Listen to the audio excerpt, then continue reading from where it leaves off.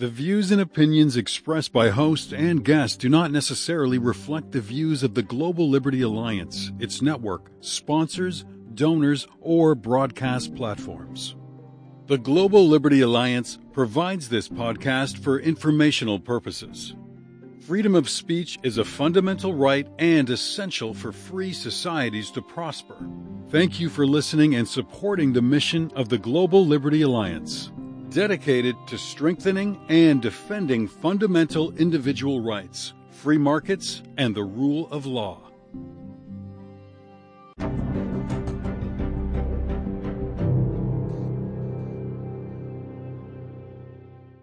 And welcome. This is Jason Poblet with the Global Liberty Alliance podcast, coming to you again from Alexandria, Virginia, right across the river from Occupy. Today, we're going to say the word occupied Washington, D.C., because for some reason, the members of Congress still have a barricade around the Capitol and National Guardsmen. It's quite a sight. We're going to provide you some pictures so you can see these images that are not making their way into the news. And today, though, we have a very special guest, and I guess she maybe can relate to some of this. She's out in Bulgaria. Her name is Radosveta Vasileva. She's joining us from her native Bulgaria. She's a legal scholar, social advocate. I think she's a canary in the coal mine. I think, Radosveta, how are you doing? I'm doing great. Nice to meet you, and thank you very much for having me. It's a pleasure to have you. And I say she's a canary in the coal mine because I've been reading her blog for many years, and she's been talking about rule of law issues in Bulgaria for quite some time. And as we're going to get into today, we're seeing a lot of this now publicly manifest itself. The people of Bulgaria are demanding change and rule of law. We're going to dive into that a little bit. But before I do that, we love to ask people, Radosveta, especially lawyers, a few things about how you came to the law. She has a PhD in law from the University of College of London. She also has an LLM in economic law, an LLM in global business law from the University of Paris at the Sorbonne, and a BA in international relations from Tufts University. But she also has a commercial background, and interestingly how she made her transition, in addition to being a blogger, which I think she uses as a platform. But I'd like her to give you the story because she has a remarkable journey to the law and a remarkable journey to human rights law that I think our listeners, especially those young men and women thinking about careers in law, should listen to. So tell us a little bit about yourself, your family, where you're from, and how did you become an international human rights lawyer? Well, I was born in Bulgaria, and since I was a child, I had always wanted to become a lawyer because there's this allure, there's this appeal in fighting against injustice. Of course, I developed a more profound interest in the law when I was in college in the US. When I was majoring in IR, I saw how important the law was to make a difference. And so I applied to law school. When I was in law school, I envisioned an academic career in the field of law for myself. And so I moved to the UK, where I started my PhD. I started teaching, and I started actively researching. And as you first mentioned, my main focus was EU law, particularly EU commercial law. But then my family all of a sudden became victims of abuse by Bulgaria's government. And all of a sudden I became their lawyer because I was the first person they could contact. And this is how my initial interest in the field, in this human rights field started. Of course, I deepened it because I developed an entire research track in the area of the rule of law and human rights abuses. So this is how it all began. That's remarkable. So you became your family's primary advocate, and we're going to get into that in a minute because that's how I learned about the work you're doing out in Bulgaria. And for our listeners who may not be too familiar with some of the history, we're going to provide you some important links. But Bulgaria is a very important U.S. ally in Europe. And I remember I was in my teens. I was a teenager when this was happening at the end of the Cold War, back in the early 90s, but late 80s. The U.S. Congress passed a very important law to support. In fact, it was called the Support for Eastern European Democracies Act. And I won't forget it because it was called the SEED Act, like a seed. You plant a tree, what have you.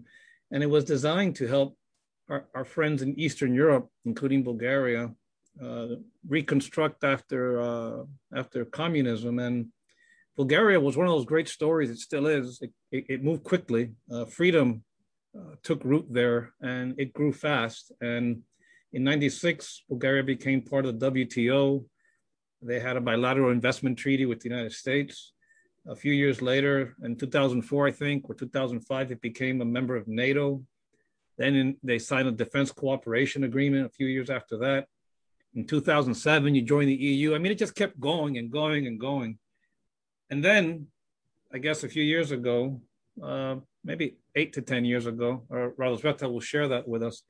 They started to have some problems. One of the articles that you wrote back in, I think it was 2018, that caught my attention is, why do EU politicians avoid discussing Bulgaria's rampant corruption and lack of rule of law?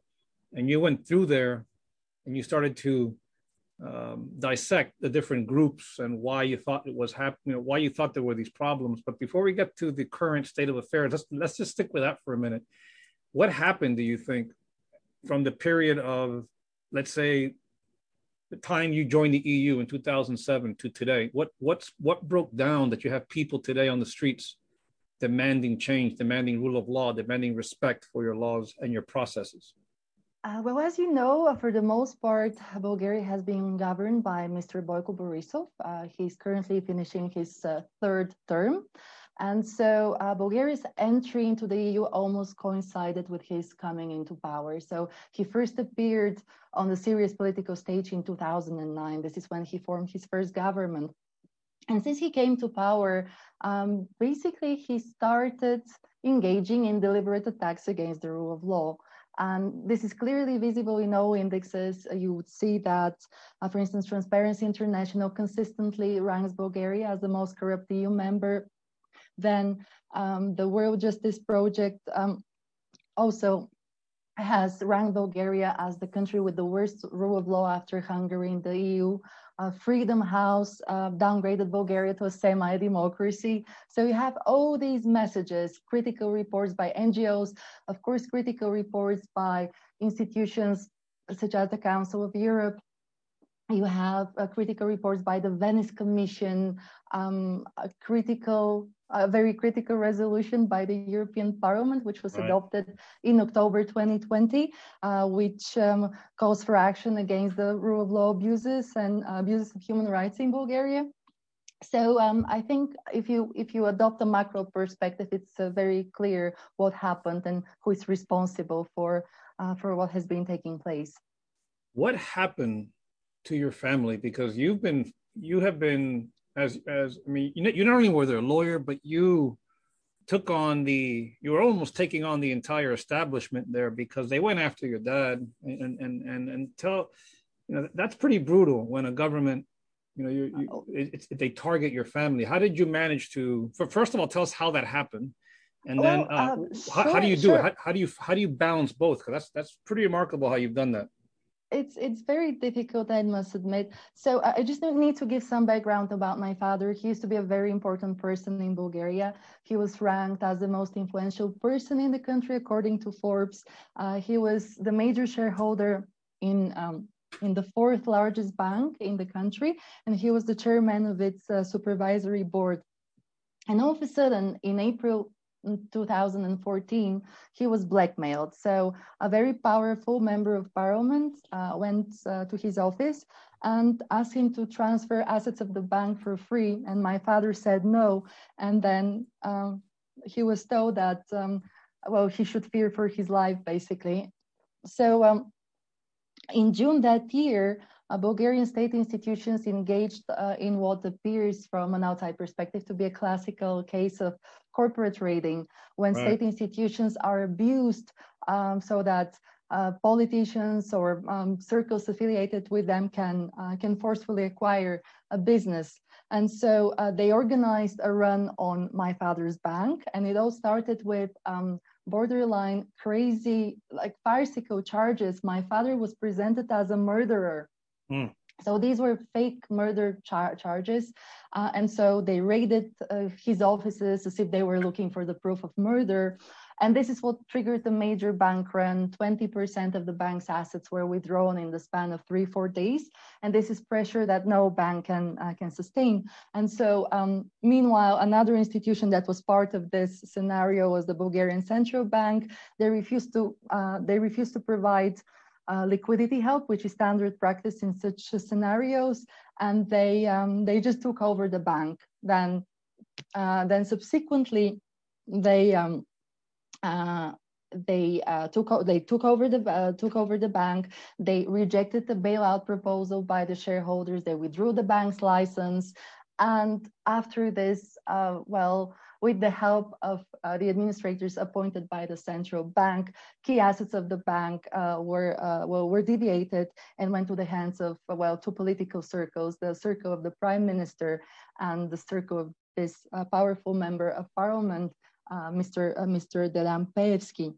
Now, I should also mention that throughout this ordeal, they had to put the blame on somebody. So they rejected the murder charges. They said that they made a mistake, and they came up with new charges, which were also farcical. They blamed him of embezzlement, but they said that on the same day, he withdrew 200 million cash and left the country, which was absurd because of two main reasons. First of all, he was not even in Bulgaria on that day. And then their proof was a payment slip on which his signature was falsified. And this was proven after a court-appointed forensic analysis. And so because this scenario and these farcical charges failed, they invented new charges. And this is where we're at. And by the way, before we get to the current state of affairs, you've been fighting this in the European Court for Human Rights, I think. And you've also had some efforts to try and have sanctions imposed under Magnitsky, the global Magnitsky law, which sanctions corrupt government officials in here in the U.S. for human rights abuses. So and some other some other legal maneuvers, correct? Of course, we've tried everything possible. Of course, I think that our case also demonstrates that justice in Bulgaria is not possible because we've exhausted all Bulgarian means. So my father has brought 2 claims against Bulgaria before the European Court of Human Rights. He also submitted an application against the 2 people he considers most responsible, or like the key figures in this scenario. The previous general prosecutor, Mr. Sotiev Tsartsarov, and Mr. Delampevsky, this politician who is extremely influential in Bulgaria. I should also mention that there is a second application under the Global Magnitsky Act submitted by an NGO which represents nearly 7,000 depositors in my dad's bank. They also nominated the same alleged perpetrators who they deemed responsible for the bank's failure. And you may be also interested to know that another group of depositors have brought a claim on U.S. territory under the Racketeering, Influenced and Corrupt Organizations Act. They brought a claim against Bulgaria's central bank, against Mr. Pevsky, against Bulgarian public officials, and against a Russian bank, because they argue, this is their claim, that after the forceful closure of the bank with falsifications, money was stolen from their bank account and laundered through the United States. So there are different types of litigation. Amazing. Well, we're talking with Radosveta Vasileva from Bulgaria, international human rights lawyer. We are going to take a short break. We'll be right back, and we're going to pick up, Radosveta, if it's okay with you, with what's happening today in Bulgaria. I think it would be a big interest to the listeners. We'll be right back.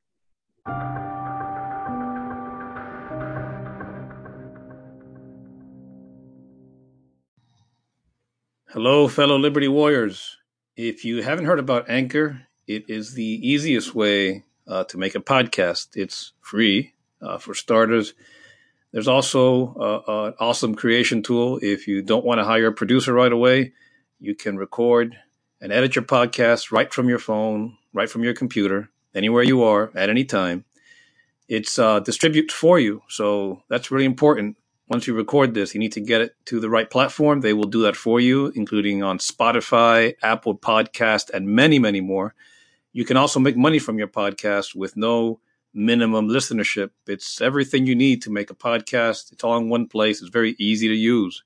So give Anchor a try. Download the free Anchor app or go to anchor.fm to get started. That's anchor.fm to get started.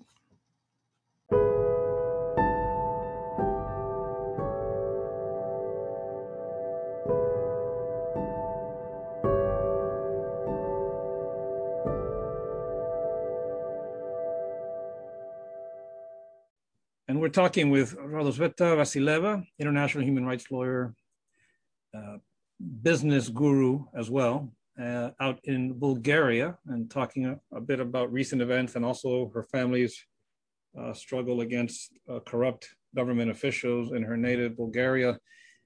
It's an important country for our folks here in the U.S. This is an important ally of the United States. We are not only security partners, but economic partners in a very strategic and important part of Europe. So what happens in Bulgaria matters here. And, so much so that just this week, the chairman of the Senate Foreign Relations Committee, Senator Bob Menendez, and the ranking member, the Republican on the committee, Senator Risch, issued a statement, and we'll share it with you on the podcast, talking a bit about what was happening in Bulgaria, which I wanted to talk to Radosveta about because they've been on the streets, literally on the streets for months. And the chairman and ranking member, among other things, said that the U.S. and Bulgaria have a strong and growing relationship. But this is the important part. Media freedoms, politicization of the judiciary, and other threats to the rule of law are posing serious challenges to the U.S.-Bulgaria bilateral relationship. But, what do you, when you hear something like that, pose a serious challenge to the U.S.-Bulgaria relationship, but, what comes to mind as a Bulgarian? As a Bulgarian, well, this is quite a big statement, a very powerful statement, because Bulgaria and the U.S. are NATO members. They're part of a community of shared values, but apparently the U.S. deems that Bulgaria is not complying with these values any longer. And this criticism can certainly be corroborated with reports, with witness statements, etc. So I think that the U.S. is just keeping up its promise to promote human rights around the globe, which in Bulgaria we appreciate. When I read last year the stories about the protests and protest button that continue today, I was struck by how diverse, you have people of all ages. You see the images, young, old, on the streets, pushing for rule of law. It's quite remarkable to see that. Why do you think it's boiling over now? Well, we need to mention the event which triggered the protest. The current general prosecutor, Mr. Ivan Geshev, has a very proactive approach. He's famous for human rights abuses, basically, and bogus criminal proceedings. So what happened this summer is that his office, under his guidance, raided Bulgaria's presidency and arrested two of the president's advisors. And this was just the last drop in a sea of scandals involving Mr. Geshev that persuaded people to go on the streets and protest. The demands of the protests were the resignation of the general prosecutor Ivan Geshev and Boyko Borisov's government. And so people just lost their patience because, as I said, there have been plenty of scandals involving Mr. Geshev. And I should also mention that he's the prosecutor in my father's case. So he has a long history of raiding businesses and participating in questionable activity. Tell us a little bit about him. We're not very familiar with him over here. What's his background? He has a very strange background from a Bulgarian perspective. He went to a police academy, and even experts have questioned his law degree, because back in the day when he allegedly graduated with a law degree from a police academy, you could only practice in the police. You couldn't be a lawyer elsewhere. But for some reason, he made it to the prosecutor's office. And his career took over when he started prosecuting my father. From a regular prosecutor, Mr. Tsatsarov, the previous general prosecutor, quickly promoted him to the position of head of the specialized prosecutor's office, then to deputy general prosecutor, and finally he proposed him to serve as the next general prosecutor. So that's another thing we need to mention, that when he was elected in 2019, he was elected by the Supreme Judicial Council. That's also a very controversial body. There were mass protests against his election. So that's his background. He stirs controversy. How does he manage to just stay in power? In Bulgaria, the prosecutor's office is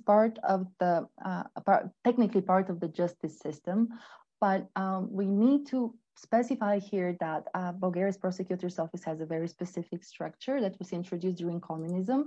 So it has the so-called Soviet model, an entirely vertical structure where all decisions depend on the general prosecutor. And a previous general prosecutor said, "Only God is above me." So technically, he can do whatever he wants without any scrutiny because there are no checks and balances. So he can violate the law, he can commit crimes in office or out of office, and then there are no consequences. And there is a big case against Bulgaria, a big decision against Bulgaria by the European Court of Human Rights that concerns the alleged crimes of a previous general prosecutor. The decision is called Kolevi against Bulgaria. But in Kolevi, they stated that in Bulgaria, there's because of this vertical structure, there's no mechanism to hold a serving general prosecutor or even a former general prosecutor accountable, because usually the previous one promotes his heir. So it's a very particular setup. This is a little off topic, but I'm curious: is this something that you think is a unresolved issue that, like, dating back to the Cold War, stuff that hasn't been updated yet? Or yes, absolutely. Bulgaria still hasn't had a substantive reform of its justice system. So we inherited our justice system from communist times, and the Council of Europe and the Venice Commission have been calling for reform of this office since Kolevi was released, and this was 2009, if I'm not mistaken. So they've been calling for reforms for quite some time. Even the European Commission and the European Parliament have reminded Bulgaria that it's time to reform this office, but this is not happening for the obvious reason that this setup is convenient. Because another thing we need to mention is that even though this person is not accountable, they're very close to the government behind the curtain, so they comply with political orders. And there's plenty of direct and indirect evidence to this end, even by investigative journalists, etc. So if you were the let's say you're dictatoress for a day, okay? It's tongue in cheek, and you were to say, okay, I want to reform. We have to get the judiciary reformed. What would you do? If I could change something in Bulgaria for the better, frankly, I would certainly reform this prosecutor's office. I would introduce mechanisms for holding key people at key positions accountable, but also I would call for a major reform of this controversial body I previously mentioned, the Supreme Judicial Council, because this is the body that technically elects this person, and they serve as the stamp of approval. And I have to mention also that Mr. Geshev was the only candidate, and he was, just like Soviet times, you have one candidate, and he received full support, apart from a few rebellious judges. And that's another bit unusual, I would say, that, in Soviet times and in communist times in Bulgaria, the prosecutor's office was considered more important than the court. The court was there just to approve what the prosecutor's office said. And so this mindset is still prevalent in Bulgaria, and I believe this is very dangerous. How the courts in your country organized, when, as far as different levels of courts? Have they been modernized since the Soviet times, or is it still the same structure? A little bit, but more or less the same structure. The difference is that right now we have two Supreme Courts. We have a Supreme Court of Cassation and a Supreme Administrative Court that has a smaller jurisdiction because they're only competent for administrative matters. Unfortunately, Bulgaria created something that is anti-constitutional, thanks to Mr. Borisov, a parallel system of courts that could be considered an example of kangaroo courts that mimic the traditional Bulgarian courts. We have specialized criminal courts that examine cases by virtue of somebody's profession, etc., which is illegal and not admissible in a democracy. Why did the EU?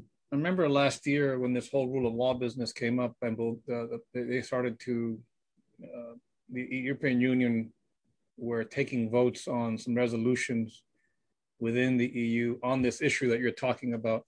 Why did it appear to us on the outside that there were splits within the EU about this issue?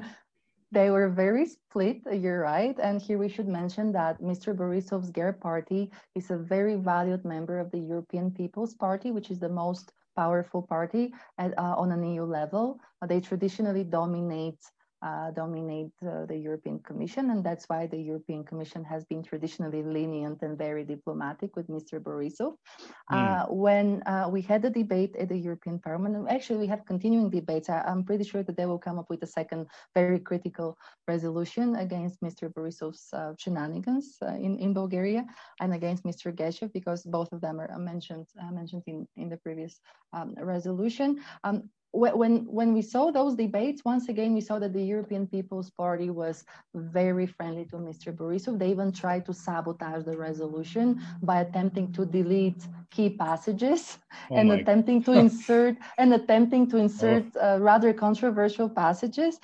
This was a big scandal, but I have to admit, luckily, there were other parties that were absolutely convinced that this resolution had to go through, and so the European Greens, Renew, and the ALDE party, the socialists were very united, and so the resolution in the end passed easily.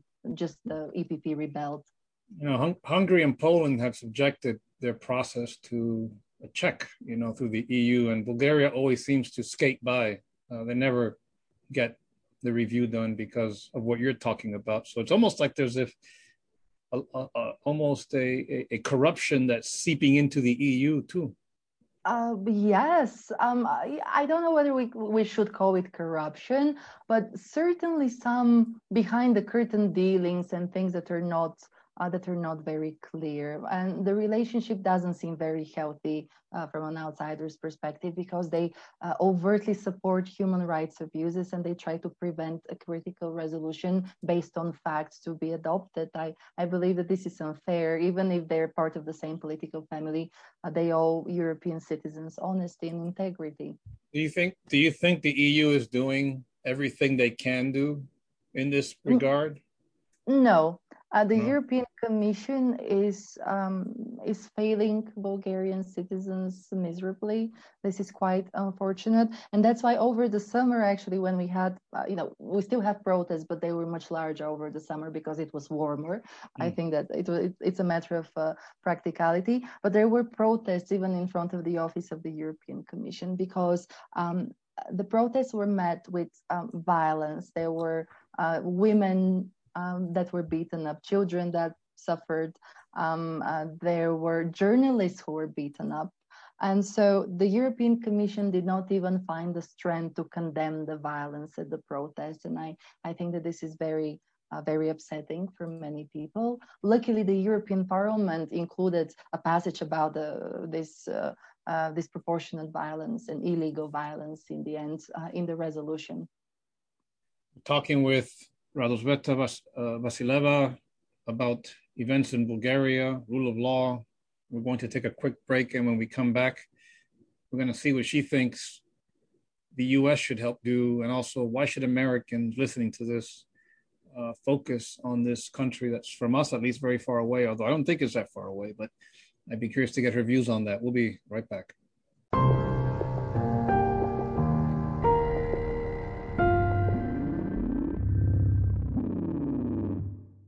And we're talking to Radosveta Vasileva, colleague, lawyer, human rights defender in Bulgaria. Radosveta, tell us a little bit about the relationship with the U.S. and why is it so important? Why should Americans, why should they care about what happens all the way over there in Bulgaria? Well, there are many reasons why American citizens should care. I think that it's important also to mention that Bulgaria and the US have always had a good relationship that dates back. Yeah, it's 100 years old. Yeah. Even much longer than that. I could give you some fun facts here. For instance, Bulgaria is, to the best of my knowledge, the first place that received humanitarian aid from the United States. And also, I, for instance, graduated, my high school is the American College of Sofia, and this is one of the oldest American institutions, educational institutions outside of the United States. It was established in 1860. Yeah. So yeah, it's the only one. It's the only one in the region, by the way. Yeah, so we've always had a good relationship. Now, of course, this relationship is based on shared values. And so, as Martin Luther King said, injustice injustice somewhere is a threat to justice everywhere.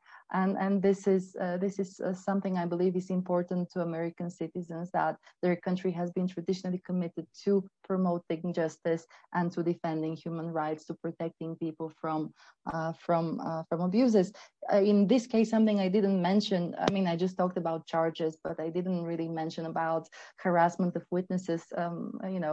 Key witnesses in my father's trial were arrested and kept in custody for almost a year without any good reason. Then my father's lawyer representing him at the trial was also arrested and kept in custody for a very long time and pressured to drop my father's defense. So you have a lot of abuses that are not compatible with democratic values, and this is certainly how you not win a case in court against someone by force. Of course, I need to mention that the failure, the artificial bankruptcy of Core Bank affected U.S. citizens because there were U.S. citizens who were clients of the bank, and many of them actually contacted my father after this happened, and they've been very helpful in contacting their local political representatives and informing them about these abuses in Bulgaria. So I guess this is also important.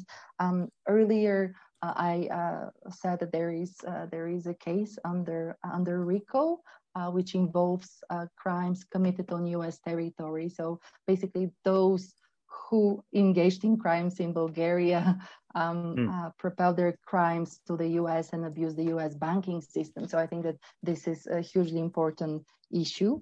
And of course, as I said earlier, Bulgaria and the U.S. are NATO members, and NATO is all about shared values, and you're as strong as your weakest link. And Bulgaria currently seems one of the weakest links that can betray these values easily. How and it's a very deep relationship, and it's like we talked at the beginning of the program. It's one that will continue, and it will thrive, and it will grow, and hopefully we can.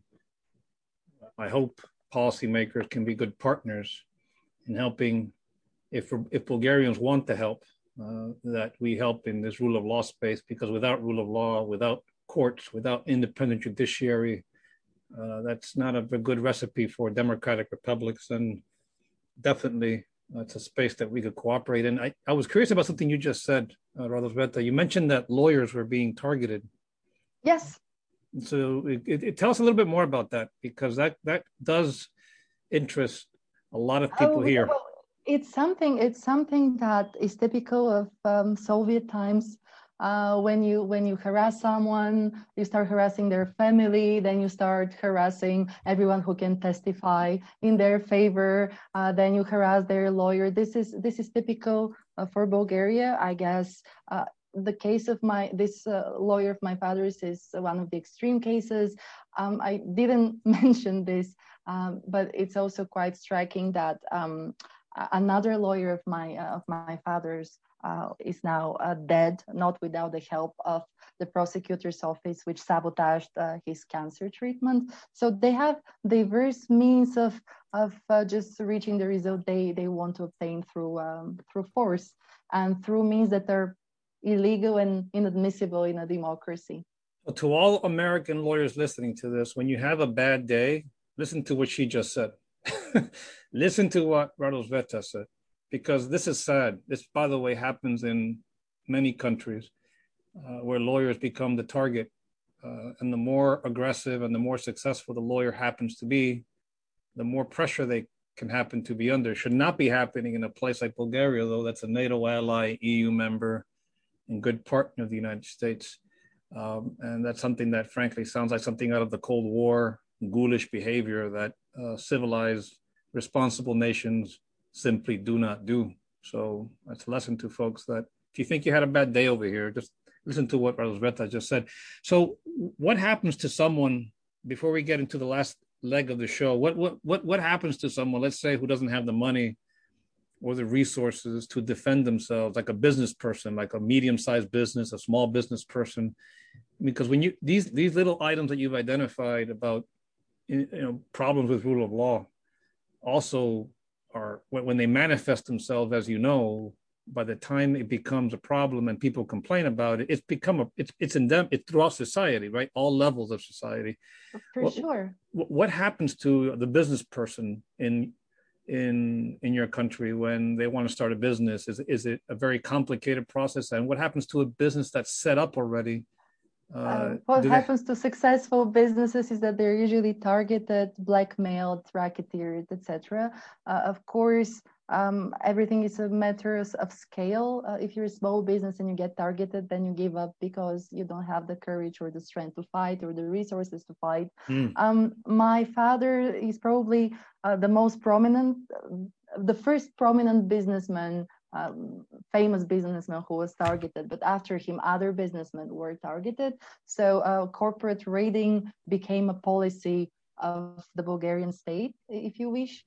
This is very dangerous, and various things can happen, not just to lawyers. Even a small businessman could be kept in custody until forever. And here we should, I guess, tell our listeners that Bulgaria's criminal procedure also hasn't been reformed substantively since communist times. Wow. So the prosecutor's office has excessive powers, and they have a complete monopoly on the investigation that can last until forever, and there's no judicial oversight. So they can engage in arbitrary action as much as they want without facing any consequences. So there are people who have spent years in custody, and then they never had a prison sentence. They dropped charges much later. So this reminds me of some Cold War stuff. The Soviets used to have this position called Procurator General or Prosecutor General. It's the exact same one. Ours is called the same, and it was introduced in Bulgaria based on the Soviet model so it's the in 1947. Yes, it's the same prosecutor, Mr. Vyshinsky, you have heard of. Yes, it's the same model. It's the same model, and I mean, they're not as aggressive in their approach. They haven't overtly killed anyone, but frankly, there have been many accidents in custody, many heart attacks in custody, many people have committed suicide in custody, and those, of course, have never been investigated properly because the body responsible for investigation is the prosecutor's office. So it's almost like, this is kind of surreal to be talking this way in the 21st century, but it's almost like the same, because that system comes out of the Stalinistic prosecuting type, mindset. Yes. It's this very quite brutal system, frankly, and you still are dealing with it at across society. Basically, it's a real problem, and that's something that you're going to have to keep fighting against. What can the U.S., by the way? So as we get toward the end of our discussion, what can the U.S., do you think, do besides raising attention the way that Senator Menendez and Senator Risch did this week? And what's your message to the American people that are listening to this who want to do something? How can they help? For example, business people, if they want to go do business there, What do you recommend? What do you recommend they do or not do? Or do you think they should stay away until they fix the? They should certainly stay away before this gets fixed. And if you look at statistics, you would see that we don't have any FDI, and the drop started when Mr. Borisov came to power. So very quickly, foreign investors ran away from Bulgaria. So I guess when you have rampant corruption, human rights abuses, when you lose your investment at any moment, things don't look very bright. So this is for the business people. As for the government, I believe that what they have started doing is hugely important and sends a great message of hope to Bulgarian people. The message by the Foreign Relations Committee released earlier today was reported in the very few independent media at home and received very positive coverage. So I believe that this may signal as to what they could do next. Of course, one of the strongest weapons of the US is sanctions, and they have engaged in sanctions against corrupt officials and officials who have abused their office in other countries. So this is something that could be considered. Let's briefly before we let you go. I know you're extremely busy, but if you could please share with us the issue of sanctions. There are people here in America who don't like to use sanctions. They say people don't really fear them. They're not effective. I disagree with that. I think targeted sanctions, when they're backed by a good policy, can be very effective, especially when you're trying to take a position on something that's important, like what you're talking about, anti-corruption, for example. Do you think they're effective tools? And what does our Bulgarian politicians and people of influence in Bulgaria, do they worry about being sanctioned by the Americans? I don't think that these important people who are committing these abuses are worried at this stage, because they believe that the US is very friendly and that it would never sanction officials from an EU member state and a member of NATO. So they're very calm in this respect. But I do believe that sanctions could be effective because they serve as a name and shame list. So they influence the behavior of other countries. They influence the behavior of other people, because if you put an important official who has abused his office on a sanctions list, then other people in other countries, particularly I'm thinking of the European Union, would not see him with the same eyes. Recently, the US sanctioned the general prosecutor of Slovakia, if I'm not mistaken. Right. That's correct. And this made a lot of noise. And I saw the reaction of experts in rule of law issues and human rights abuses who welcomed this decision. So it was a very powerful message of hope for these people doing this groundwork as well. Do you think the people of Bulgaria, or generally, I know you can't speak for all of them, but do you think it's well received when America chimes in on these sort of issues and they talk about your country the way Menendez and Rich spoke about your country? So is it important for American policymakers to speak up about these things? For sure, because Bulgarians, well, I'm not authorized to speak on behalf of everyone, but this is my impression. Bulgarians need support from abroad, because at home, frankly, Bulgaria is not a democracy. It has a democratic facade, but it's a consolidated autocracy. So these people fear, people who are more outspoken fear for their lives. Different people have experienced diverse forms of harassment. Judges who rebel have experienced diverse forms of harassment. Even the president of our Supreme Court overtly speaks of harassment against him and against his family. So the environment is not safe. And so the people who demand change and who want democracy back, because there was a moment of time when we thought we had some form of democracy, not a perfect democracy, but at least we were headed in the right direction. These people need to feel support. They need to be backed up, because by themselves they cannot do much, and probably they will be targeted too sooner or later. Well, Radosveta, we're running out of time, but I just wanted to take the last few minutes to thank you for the work you're doing out there in defense of rule of law. And there's people over here taking notice of it. I hope you will keep doing it. If you ever want to share your stories with folks here, we'd be glad to have you. And I hope that you'll keep advocating in this space, and that your fellow lawyers keep advocating in that space. And if you need allies, you can count on a lot of people over here to back you up, the good work that you all are doing. Thank you so much. This means so much to me. And thank you for having me and for giving me the opportunity to share this story. Radosveta Vasileva, human rights lawyer, international human rights lawyer in Bulgaria. We've had a great talk. It's been a pleasure having you. And I hope we're recording on Friday, so have a great weekend. This will come out on Tuesday next week, as always. So be sure to listen. If you're listening today, be sure to visit her blog. There's a lot of information in there. It's in Bulgarian, but it's also in English, and there's plenty of context and ways you can help. Are you still working on your Global Magnitsky petition? Or you're done with that? No, we're still working on it. Yeah, okay. It's still active as far as I know. And maybe other people may be making supplements, because I think that more and more Bulgarians are seeking to defend their rights and, basically seeking justice away from Bulgaria, because Bulgaria's system is compromised and it's impossible to achieve justice at home. Well, we'll raise it. We'll raise the issue over here for you. And again, if you ever want to reach out, let us know. Thank you for joining us today on the GLA podcast. Thank you.